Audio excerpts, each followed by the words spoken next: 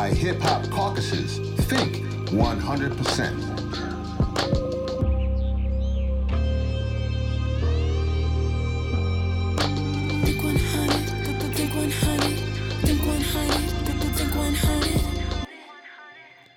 Hi, everyone. This is Rev Yearwood. This is episode 2 of a 4-part special series we are doing on trucking electrification and transportation justice. Last episode, we were in Long Beach, California. And in this episode, we are going to Kansas City, or KCK, as they say. I encourage you to listen to all 4 episodes in this series. As consumers and as voters, we have so much power to affect change in the trucking industry, and we must, because this is life and death for communities in every city across the country.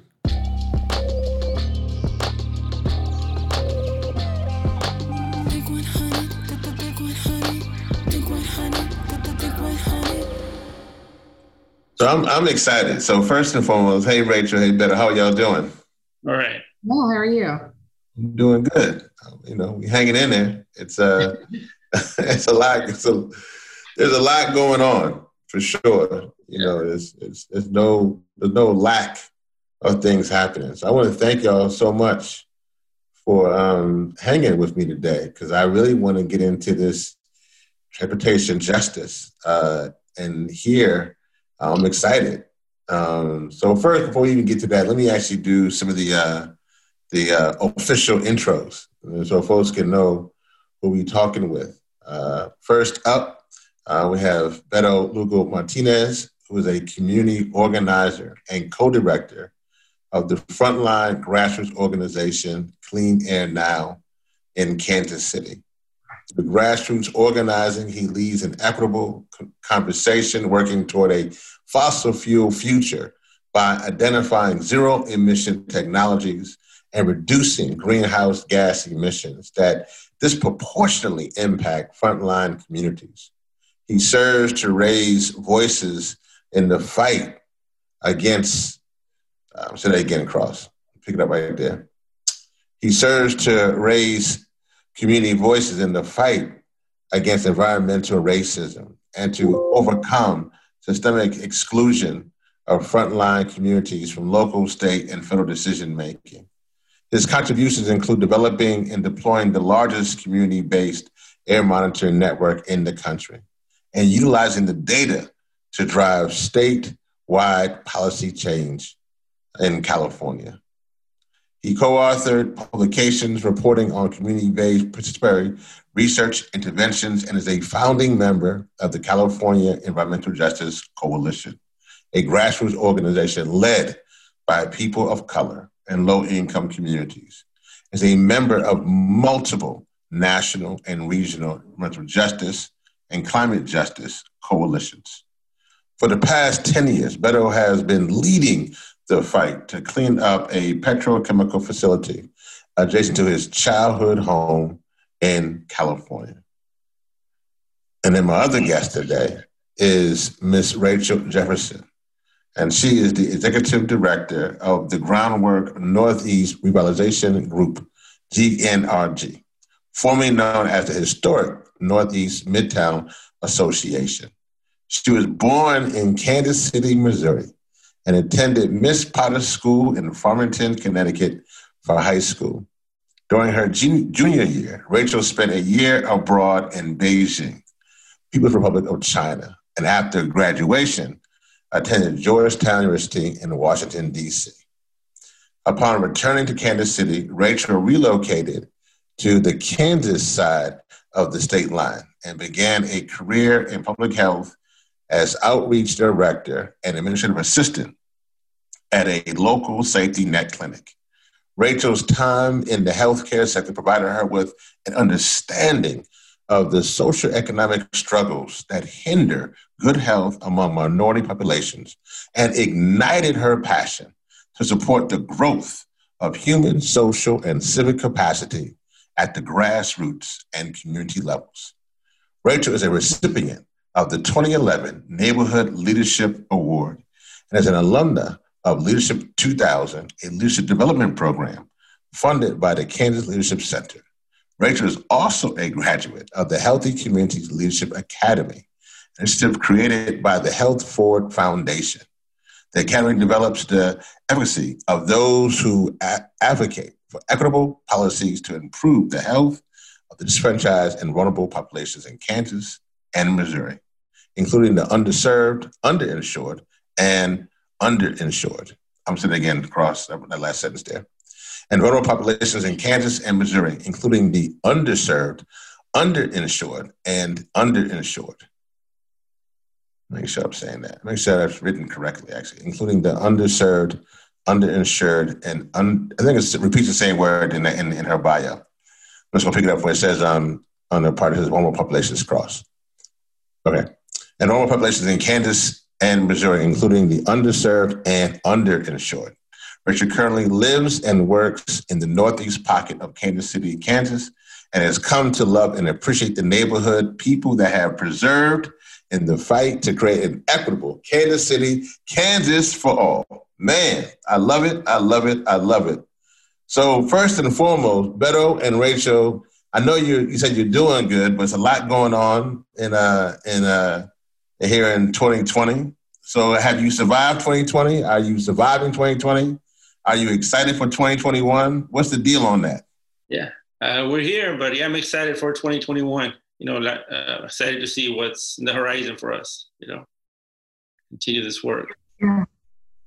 I think survival is a great word for it.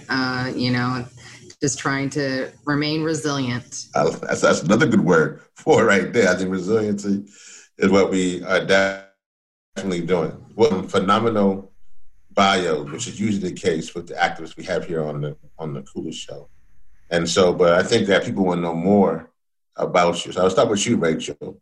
Who is Rachel Jefferson? That's a heavy question, and one I ponder every day, actually. So yeah, I mean, you read a little bit about my background and how I got involved in the work that we're doing now in Kansas City, Kansas. And I think that at my heart, I've always been a social justice advocate. I actually started in this work because of my mother's car being illegally towed by the city of Kansas City, Kansas. And she basically decided to do what they say not to do, which is fight City Hall, and took her illegal tow case to the city and spent many, many, many afternoons at the law library fighting that case for several years and actually won. But that was just an antidote that particularly highlighted the peculiar kind of inequities that exist here in KCK, and I think summarizes kind of the work that we're trying to do in terms of system change and giving everybody a fair shake and a fair opportunity here in KCK.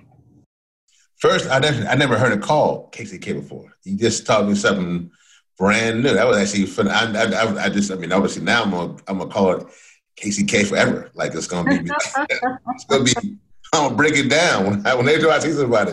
I'm gonna be like, I flew through KCK. They're gonna know what I'm talking about. Man, that's wonderful. Now I also saw that I read how I guess there are two sides of Kansas City, KCK, and I know for me when they're like in the different areas with the railroad tracks and there's two sides of a city. But I think that means something different to when you said it. What does that mean, actually, two sides? Okay. Well, I mean, there actually is two Kansas cities. So Kansas City itself, there's a Kansas City, Kansas, and a Kansas City, Missouri. Yep. And so the state line, in some ways, you can think about it running through the city. Of course, they are their own entities as well. But, like you mentioned from my bio, I was born in Kansas City, Missouri, and now I work over in Kansas City, Kansas. And they are two very different cities with very different pressures and challenges and work that's to be done. But the majority of our work does happen in Kansas City, Kansas, which we lovingly call KCK, KCK forever. Oh, man, that's what's up. Now, Beto, are you in KCK? I'm in Kansas City, Missouri, but the organization that I'm with is we do work in Missouri and KCK, but most of our work is in KCK right now. Got it. That's where the organization started. The inception of the organization, it began in KCK based on community concerns. So, yeah. You guys, when I asked you the same question, who is Beto Lugo Martinez? I didn't know how a California kid ended up in KCK or Kansas, period. I just want to, how you, I mean, we like Dorothy, you was a hurricane, you flew. I mean, I'm trying to figure out how that happened here. Yeah, I still try to, I asked that question myself, how did I end up here? But, my partner, she got a job offer out here. So we said, let's try it, see what happens, I was already connected to Rachel for a number of years and others in the organization here in KCK. So it seemed like a good fit. I'm part of the Moving Forward Network, which is, I think, a national network. So it was a good fit. But yeah, a little bit about me. A lot of my work is really through grassroots organizing. I grew up next to a pesticide facility plant. So early on, when I was going to school and during grade school, high school, junior high and high school, I was exposed to all these sources of pollution, chemical in the air every morning because of the proximity from my home to the pesticide facility, right? And so early on, I knew something wasn't right. My parents actually moved to this home, right, adjacent to this without knowing the danger, right, that it could pose on the children, my siblings, or myself, or even our family. They took this opportunity to be a first-time homeowner because there was a federally funded program that offered this opportunity, right, to first home-time owners. But it's no secret that these same programs are the same. These programs usually place people next to these contaminated sites or places that have all these environmental indicators, right? So that's a little bit of my background and how I got involved. Probably didn't happen immediately, but it happened through the time after I finished high school and I came back and said, this is what I've been through. I need to go back and work on these issues that impact my local community. Yeah, that's amazing. And Rachel, one last thing. I saw you, when did you go to Georgetown over there? That would have been in 2004. You just missed me. I taught at Georgetown. Oh, I didn't know that. Yeah. Little who was Rev Yearwood.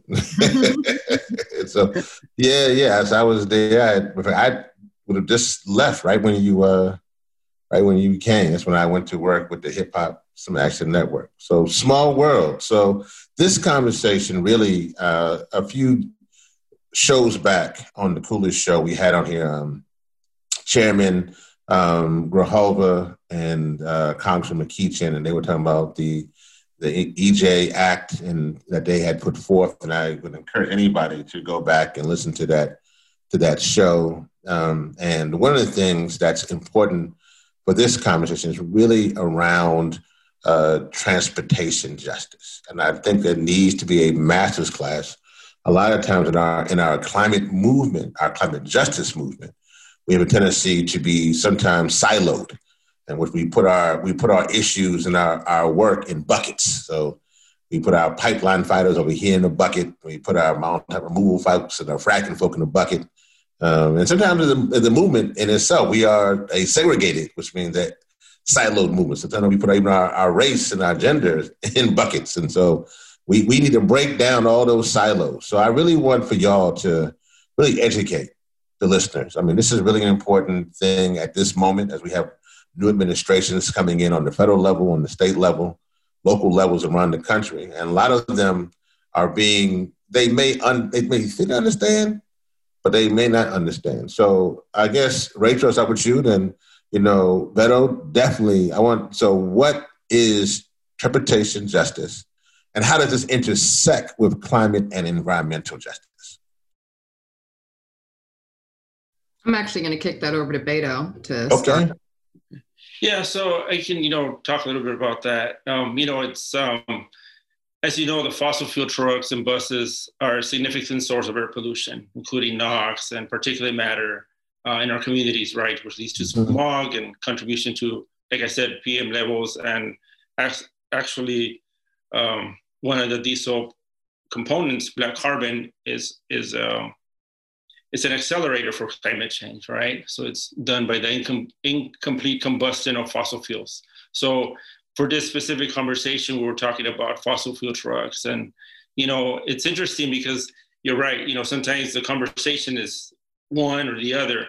And when we're talking about electric trucks, it hasn't really been part of the transportation justice discourse, right?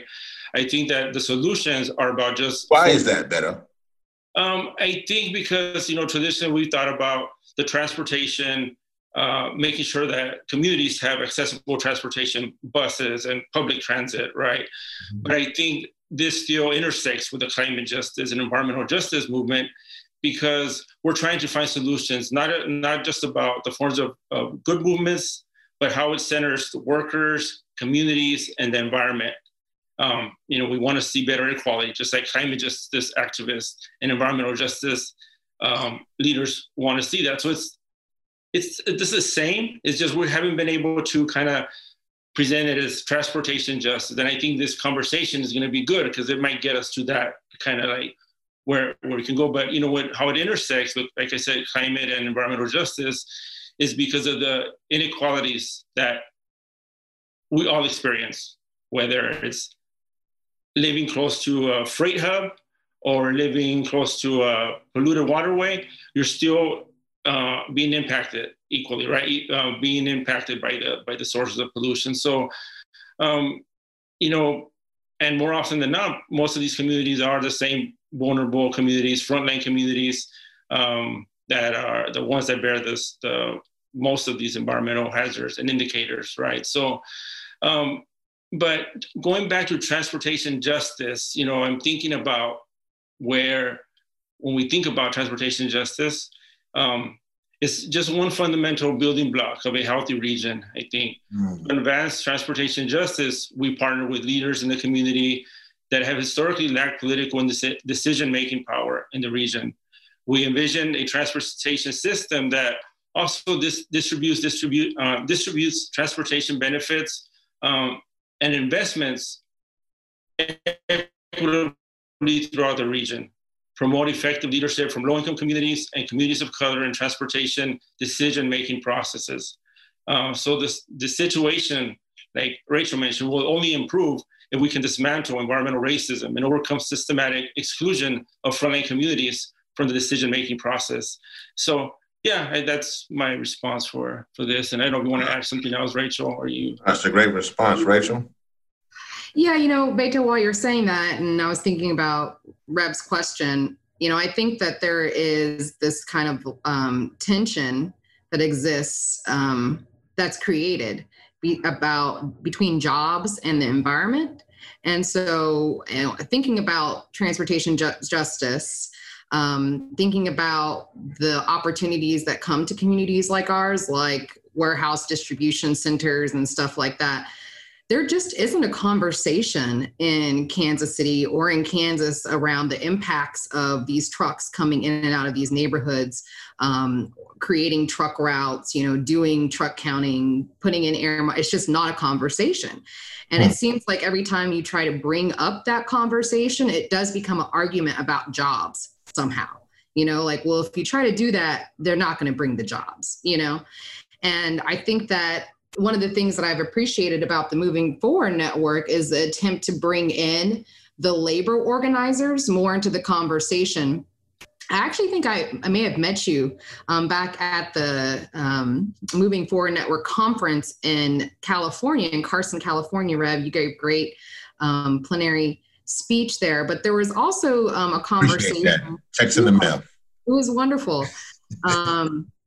But there was also a conversation there about the labor organizing. And like you had said, kind of breaking down the silos that exist between these different movements, and also realizing that the people that are, laborers and truckers, and they are absolutely impacted by the same health concerns that Beto's talking about, the same type of concerns that people are living, that are experiencing, that are stationary in these neighborhoods.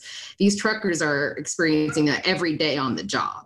Right. And so I think it is about collapsing those silos and finding those leverage points where advocates both on the labor front and the environmental front can work together to find solutions that also end up in economic prosperity for everybody, right? Because you can't have economic prosperity if people are unhealthy in the end.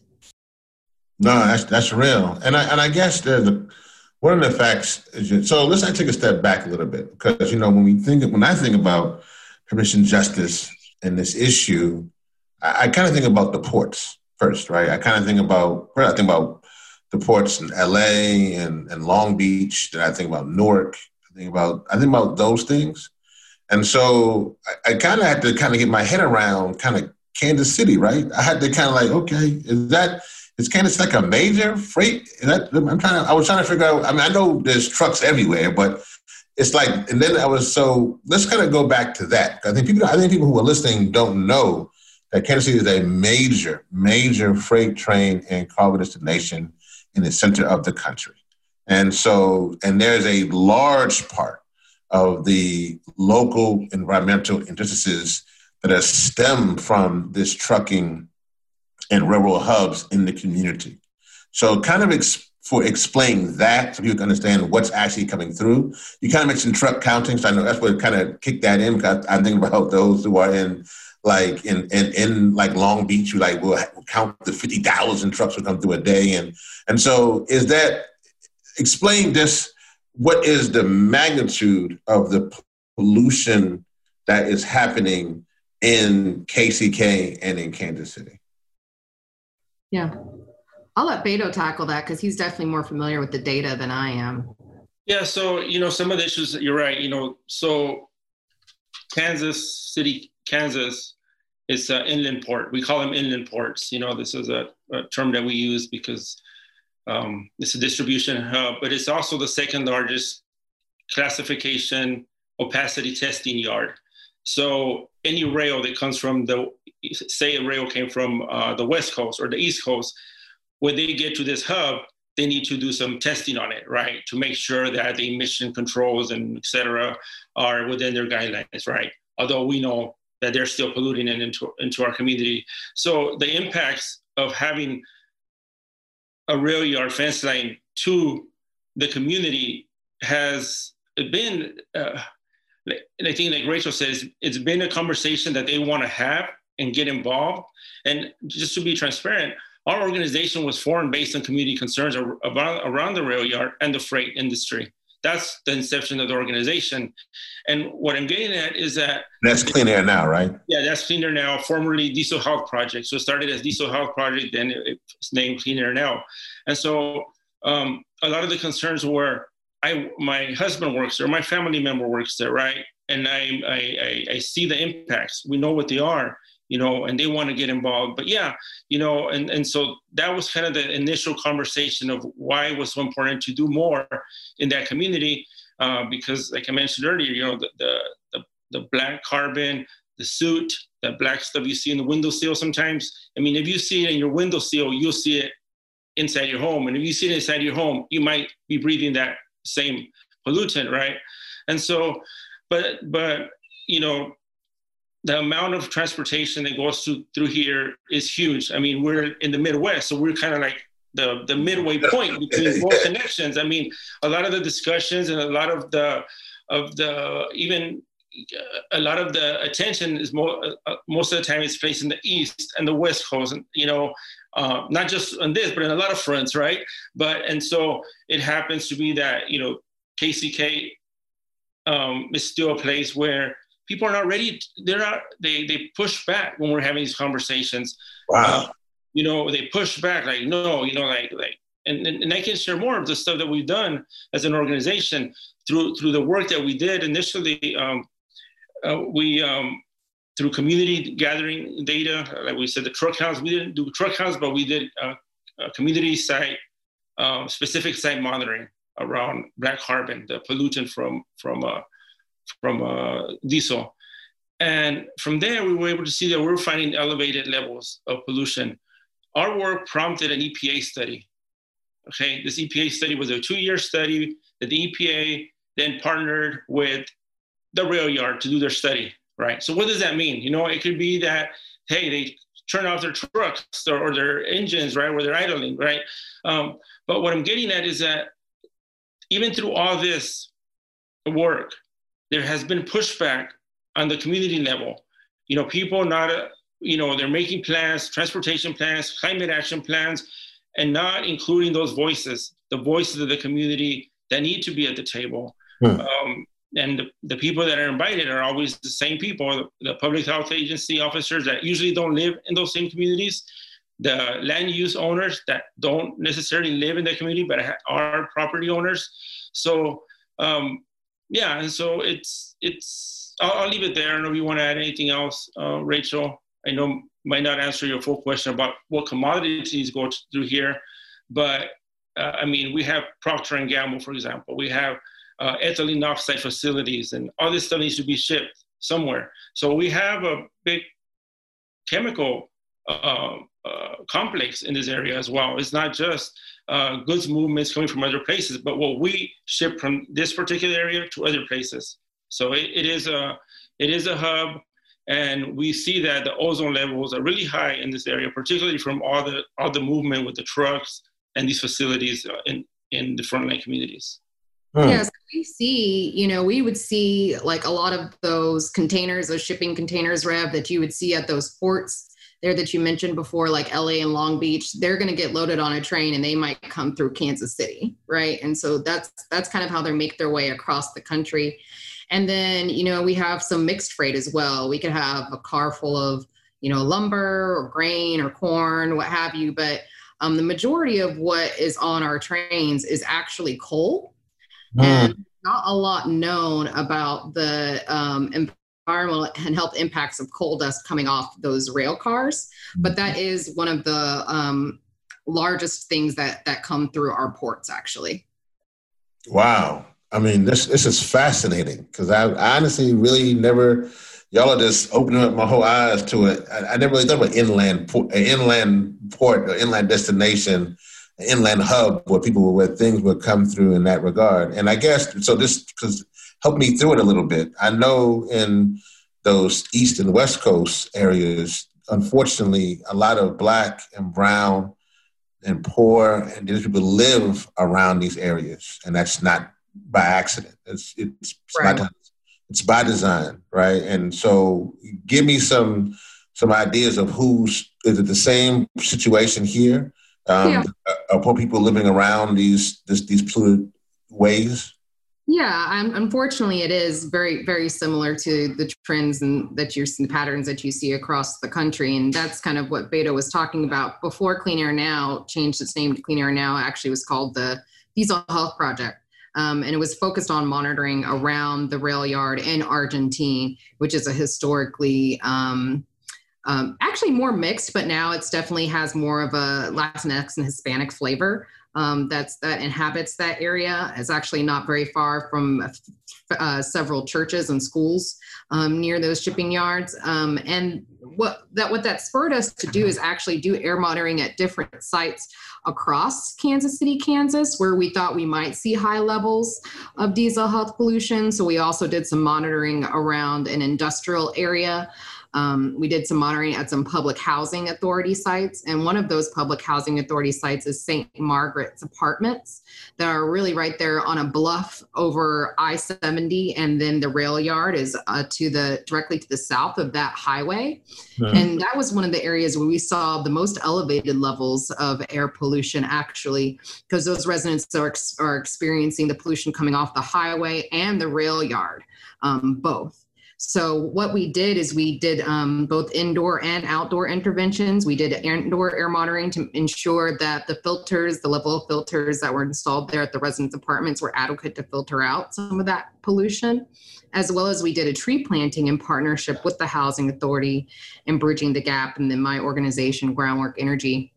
We planted about 25 carbon sequestering trees, red cedar, which is actually native to Kansas, right there on the edge of the apartments where the bluff is on the highway. And so it is our hope that over time, those trees will grow and help protect those residents by capturing the carbon that's coming off of those areas, as well as provide a nice kind of aesthetic barrier for those residents, so they don't have to like look at the highway and the rail yard and, you know, have kind of a protection there.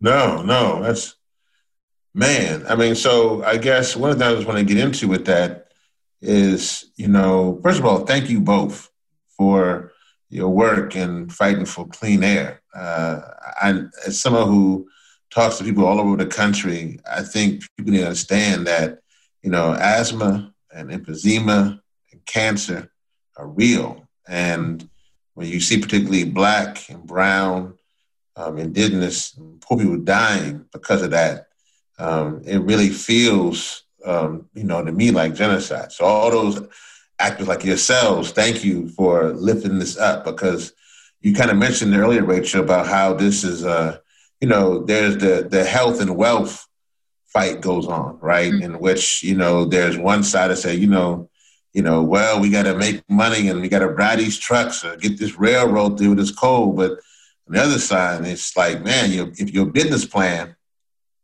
is a death sentence for me, then I'm not really with your business plan. I'm not really with that. So I think that, you know, this is such an important piece. So thank y'all. But what are some of the, I mean, as you deal with that, seems very layered and complicated actually in regards to transportation justice. So as you're dealing with all the obstacles, let's say that you're dealing with those who are dealing, I mean, probably those who are also from the same vulnerable communities, Black and brown, and there's communities who are driving these trucks.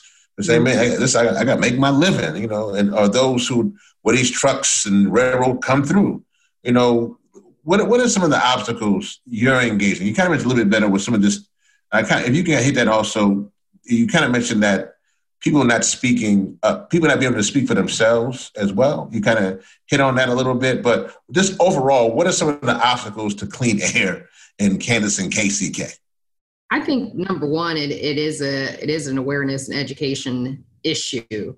I remember Beto said to me, and it was very poignant to me the way he said it. He said, you know, people don't think that you're having a bad air day here in Kansas City because it's not like LA where you just see the smog every day, you know? So like you look outside your window and you're like, oh, you know, it looks pretty nice. There's not a heavy layer of smog, but in fact, it could actually be a bad air quality day. So, you know, that is a big part of the education. I think in Clean Air Now's mission is to educate people so that they do understand the risks that they're facing from these polluters, in which they may live close to, right? And they understand the sources and how it affects them in a really easy to understand way, I think is really important. And then I think there's also the responsibility of organizations like these organizations that are putting together these climate playbooks and what have you, to actually truly engage with residents where they are, instead of just hosting like a public meeting at 5:00 on a Wednesday, which is like a church night, and expecting people and then be like, well, they didn't show up. Well, people don't fully understand the issue. And so you have to educate them on the issue and then meet them where they are to talk to about what solutions they would want to see in their community. And we just have a dearth of that across the board, you know, whether you're talking about environmental quality in the built environment, or you could even bring it to the conversation around land use and anti-displacement efforts. Just people are not as civically engaged as they once were, and don't fully even understand the impacts and effects of these issues on their lives, let alone how to actually get involved if they did, you know? So, yeah. Beto? Yeah, you know, and I wanted to add to your comment, Reverend Yearwood, and both Rachel, you know, and it's important to think about not just locally. I mean, we're talking about KCK, but we're also talking about other places, you know, that a lot of these freeway interchanges, and this might not be part of the conversation, but I wanted to put it out there so we can broaden why a lot of these things happen. You know, a lot of the freeway interchanges that are near low-income communities are sometimes the most racist monuments that exist in the world, in the country, because they segregate communities based on wealth and color. And you will see designated truck routes or corridors leading directly into Black and brown communities. You will not see that. You won't see these truck routes into a wealthy community, right? because these communities are also the ones where you'll find the good movement warehouses, the trucks, the idling, the industrial chemical facilities, and all the spewing, all of these, and the rail yards spewing toxic air pollution. And like Rachel said, this happens because of exclusionary zoning practices, and the distribution of wealth and pollution is not shared equally. And so there's a lot of work that needs to be done. It's not just, and when we think about, going back to your initial question about the intersection of everything, it's not just one fight. It's a lot of things to get us to where we want to be, to transition to off fossil fuels. It's a lot of work happening on the ground to get there. So I just wanted to add that. And then I think your question also was about the obstacles. And I think, Rachel hit right on it, that these people, they have their policy, they draft their plan, and then after it's written, oh, we have this plan ready. Can you guys tell us if it looks good or if it's okay, if it's something that we should pass? They already made their plan, they already made their decision. It's always after the fact. It continues to be the problems here and at the local level. Man, I love it. No, and I just want to say this for folks who are listening. I want to give you a little bit of history that some of y'all were thinking that hip hop was started, this for the younger folks, it wasn't by Jay-Z or whoever you may think. It actually wasn't that. This is the little thing. Hip hop was started by transportation justice. Facts. That's a fact, y'all. The way hip hop was created was because of what Beto just said. It was created from the standpoint that the Bronx, Robert Moses, the highway baron and developer, built the Bronx Causeway through the middle of the Bronx, which divided the Bronx from the rest of the community, which created redlining, which created pollution, which created poverty. And literally, by putting that highway right through the community, the poor people in that community began to want to use their cultural expression to take their political experience, and that's actually how hip-hop was born. And it actually became a voice of the people, literally because of what we're talking about right now. So there's a little bit of history there for y'all who might not have known that, but that literally is how, what we're talking about now is literally how this culture that's a part of this program, the Coolest Show, was started. So thank you for that, Beto and Rachel. Y'all are kind of still fighting on what we created this culture.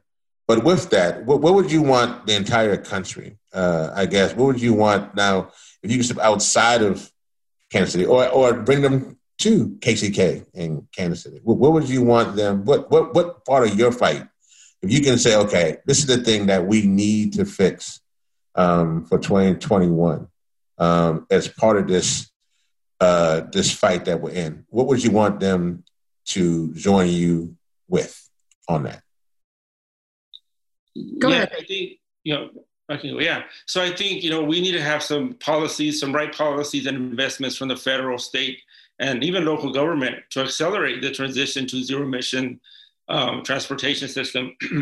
And these would include setting targets, right, for electric truck adoption, enacting standards for manufacturers to make more of these types of vehicles, and developing programs to help cities and companies achieve these goals as well.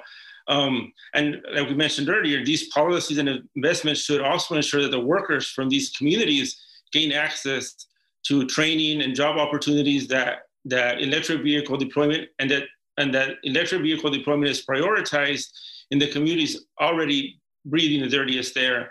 And just to give you a little bit of background, just recently, 15 states signed an MOU to zero out emissions from new medium and heavy duty trucks. So that's big in when we're talking about future policy and how we can use that, different organizations, grassroots organizations on the ground, maybe meet with their local legislators and try to push that agenda as well. That, we need to zero out because it's something we need to do for the benefit of our planet and our health, right? So maybe you want to add anything else, Rachel? Well, before you hop in there, Rachel, let me just follow one thing on that, Beto, just real quick.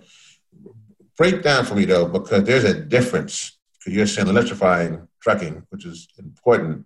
There's also this automation. And so make sure, what's the difference between those two? Because I think that's very important, because automation also may take some of these jobs just kind of break that part down. Yeah. So, the automation is sometimes in these facilities, they have these machines that do the work that a person could do before, right? So we need to start thinking about that we don't displace the workers. If we're going to train and we're going to move into these technologies, that we're also creating a pathway for they can still benefit and still have a job in the green, in a green job, a green energy job, right? Where they can continue to work in these facilities. But, working in these facilities will also improve their health, because now we're not dependent on fossil fuels, right? So I think it's very important to think about both hand in hand, that we train them into the new technologies, because you're right, the automation can sometimes displace workers. So we need to find a balance in these solutions, right? And I think that goes back to the point where Rachel made earlier about labor unions also willing to meet halfway with the environmental justice movements, which is happening in a lot of places. We're uniting forces and making sure that those conversations are happening not only from the outside and the community, but also from the inside, the worker unions that exist within these companies. Rachel? Yeah, I think for me, what I would like to see on a larger scale is paying people for their engagement. Oftentimes, people are asked to participate in some type of focus group or survey. What do you want? We want to give you what you need, although they don't ever really want to give you what you need. They already have a pre-baked notion of what you need. So that's just kind of lip service. But in the end, I think it's really important to stop extracting from communities and to pay people for their engagement in these processes. And that's one of the things that we do as an organization, and Clean Air Now does as an organization, is whether it be a gift card, whether it be a stipend, whether it be an hourly wage, paying people for the value of their expertise, which means that you've recognized that they have expertise and that it's just as valuable as what you're bringing to the conversation. And I think that in terms of being able to loosen up state and federal dollars to do that work through planning processes and community engagement initiatives, that is probably one of the things that I would like to see the most, because if we're talking about building wealth, right, why not start with the community engagement that everybody seems to seek and need so badly, right? People actually need money in their pockets right now, and we could provide that to them while honoring the value that they're bringing to the process, and also building wealth and economically uplifting them in a community. So I think that's, like, for me, number one is how can we loosen up some of these funds so that we can recognize and value people appropriately and pay them for their time and their engagement and any type of community engagement, public participatory process. That's like number one. And then I think also that move to policy is very important. I think it's just as important, though, that community members are the ones that are crafting that policy based on the actual on-the-ground needs and barriers and challenges that they see. And then on the other end of that, to have local government, state government, federal government willing to back and to accept what the community is saying in terms of what they need, and finding resources for that instead of some of the backroom dealings that I deal with every day, I think is also just as equally important as well. So no, that's very important. And actually, I really thank you so much for your time. And I have two more questions, but I want to piggyback what you just said, Rachel, because this is actually very important. Because I just realized you guys kind of sit in the middle.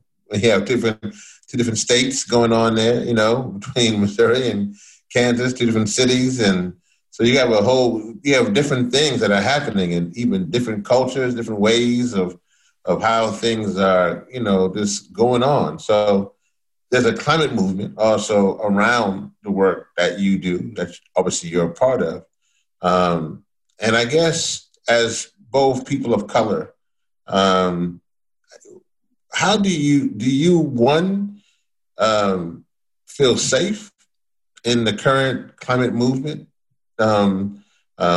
Safe meaning not physically, well, maybe whatever, but more so able to speak out, voice being heard, and just, not being marginalized. But more importantly, kind of what you said, Rachel, not from the exterior, but in the interior. Do you feel like the resources, the funding, that are distributed. You see a lot of more of the large, big greens or sort of folks getting these resources to come in and astroturf and swoop in. Do you feel like you're getting, because that will also be a very important piece. That's an important measure for our movement, is that not only we have equity on the outside, but it's equity on the inside. So how do you feel about that? How do y'all feel about that? Well, I think that it's a great question. I think that's why the actions of Moving Forward Network are so laudable, because that is one of their core missions, is to bring those dollars to the frontline organizations that are doing the work. And I think it is still very much an issue. I just went through an experience recently, which was very extractive of my organization and definitely impaired our ability to complete our mission. But another organization is going to be able to kind of capitalize off of that. So I do think that there is still very much an equity issue when we're talking about dollars being spent around the climate movement. I think that it's easy to go to an institution that has been, quote unquote, doing this work for a long time, even though the work may not be right. The right work may not look the right way, may not have the right people at the table, or actually be equitable, and just say, well, we're going to give you $100,000. You handle it, because you know how to dress it up and it looks good and what have you, and you can get it done in a year. Probably because there's not actually any authentic community engagement that's actually happening. I think those are all real barriers and challenges that we continuously face. I would say also within the movement, something that I've noticed, which has bothered me for quite some years now, and I've never really spoken out on it, is this like siloed mentality among the different Indigenous and people of color in the movement. And it does seem to be this kind of conversation around comparative suffering that I've noticed happening, where it's like, well, our land was stolen from us, true. Well, we were stolen from our land, true. And it's like, well, which one is, and it's like, well, and so there's this very weird kind of thing that happens in these conversations where it becomes like, who's the most disenfranchised person of color or Indigenous person at the table? And I just think that doesn't do anything in terms of like serving us to actually advance our shared goals or our shared mission. And I think it actually sometimes pushes people who maybe want to be engaged to the outside, who are maybe like, what, I don't want to deal with that. So I think that those two things in particular are troubling. Beto? Yeah. So there's a lot of community-led solutions at the community level, organizations doing great work. And, these same agencies, like Rachel mentioned, that sometimes draft these plans, right, and want to say, we need someone to do community engagement. They don't want to offer the resources to do a true community engagement process or project, right? They really just want to put the money somewhere, to check the box, and that's it. They're not worried about what change they're going to bring. They just want to check their own box. And I think, she's right about the funding. I think, grassroots leadership, a lot of these organizations are the ones doing the work on the ground, monitoring, doing all the stuff on the ground, when other big greens are sometimes the policy makers, are the ones writing the policy, but are not doing the work on the ground, and that also creates a disconnect, because, they're claiming we're EJ, but we're doing the work on the ground as EJ activists and doing all the grassroots work and all that.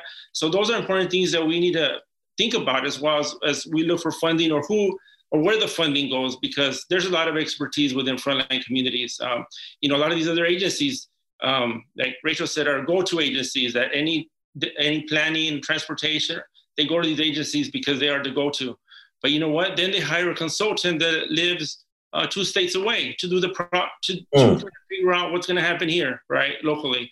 So I'll leave it at that. But yeah, these are things that happen, and Rachel and I and a lot of us here in KCK are pushing because we see other groups, white-led groups, claiming environmental justice, and I mean, the screen looks very white, when we're talking with them, and I tell them that. And Rachel, I think I was at a meeting one day and I told Rachel, this is what I told them. And she told me, I told them the same thing in the afternoon, the exact same thing, but these are the things that we're up against about the extractive practices that exist around us, so. No. No, I see you nodding your head here, but you want to add to that? I see like you want to hop back. I think y'all want like y'all like a tag team now. Y'all like I see you want to tag and help me here add a couple more things to the process. No, I think I was just nodding my head because I was like, yes, like Beto is hitting all the exact notes of the challenges. And honestly, it does. I think it's interesting the way that you phrased it. Do we feel safe? And sometimes you don't feel safe, right? Sometimes you really do feel attacked. And there's that old adage, well, it's just business, don't take it personally. But it is personal. And this type of work is very personal because people are really personally feeling the effects of this, right? They're feeling the effects of the histories of history and decades long intentional disinvestment of communities, the disenfranchisement of people's voices, the historic redlining that caused people to not be able to take opportunities that were given to others freely.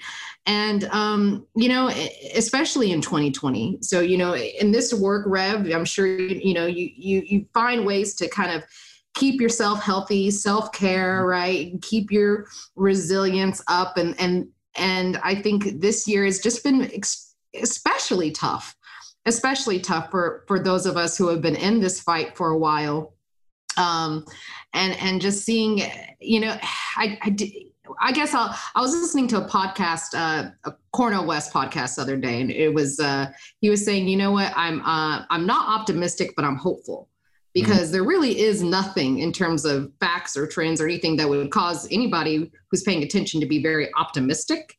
But hope is about faith, right? And it's about this kind of belief that things will get better despite what you see, despite the odds against you. And I think that for me is what I hold on to, those times where I don't feel safe, where I do feel put upon or exhausted or extracted from, is the idea of hope and the idea of faith, that it's still worthy work to engage in, because we have to, right? Like we understand that it is a critical need, this work that we're doing, and this awareness we're trying to bring, and these change of systems and attitudes that we're trying to implement.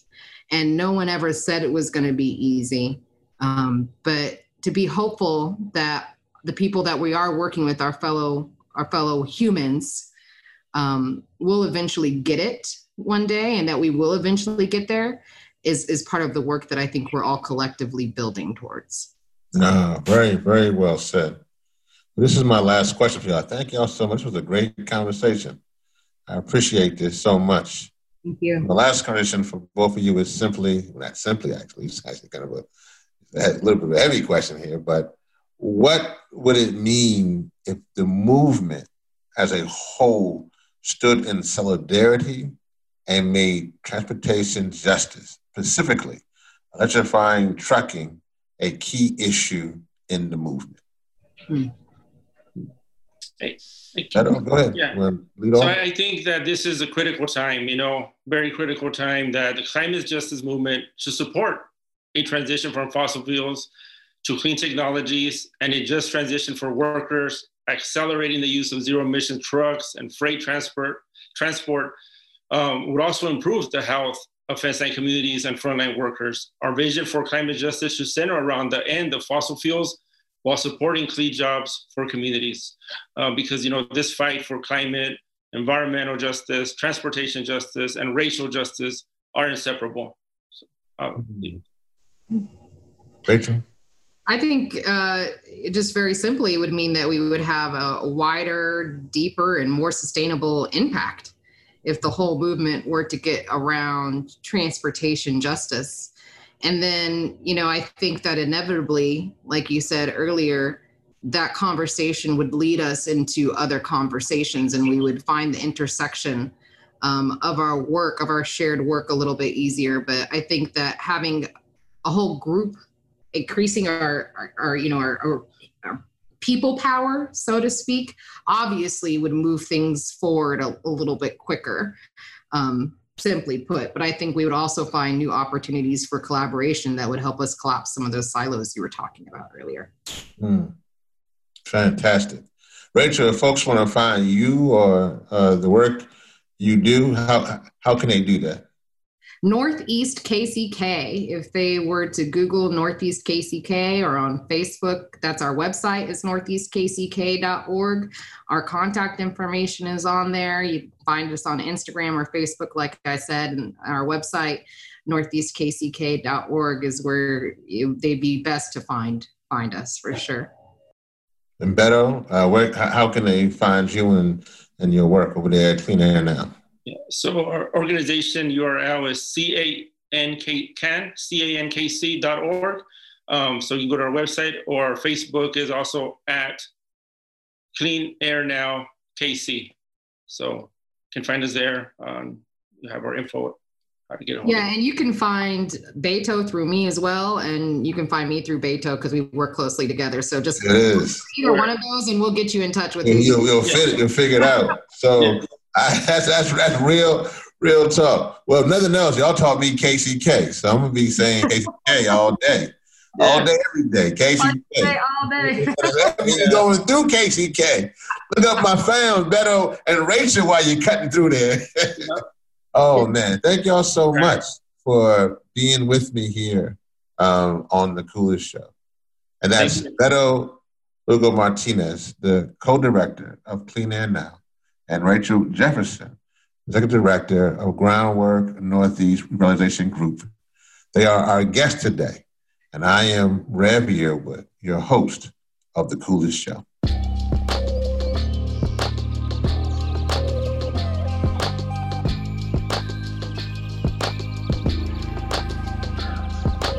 Like what you heard on this episode? Make sure you subscribe to the podcast on your favorite podcast platform. Follow us at Think 100 Climate and at Hip Hop Caucus on Instagram, Twitter, and Facebook. Visit thecoolestshow.com, where you can take action for climate justice right now. You can also learn more about this podcast and donate to Think 100%, which is a non-profit project. Thank you for listening, and all power to the people. Think 100.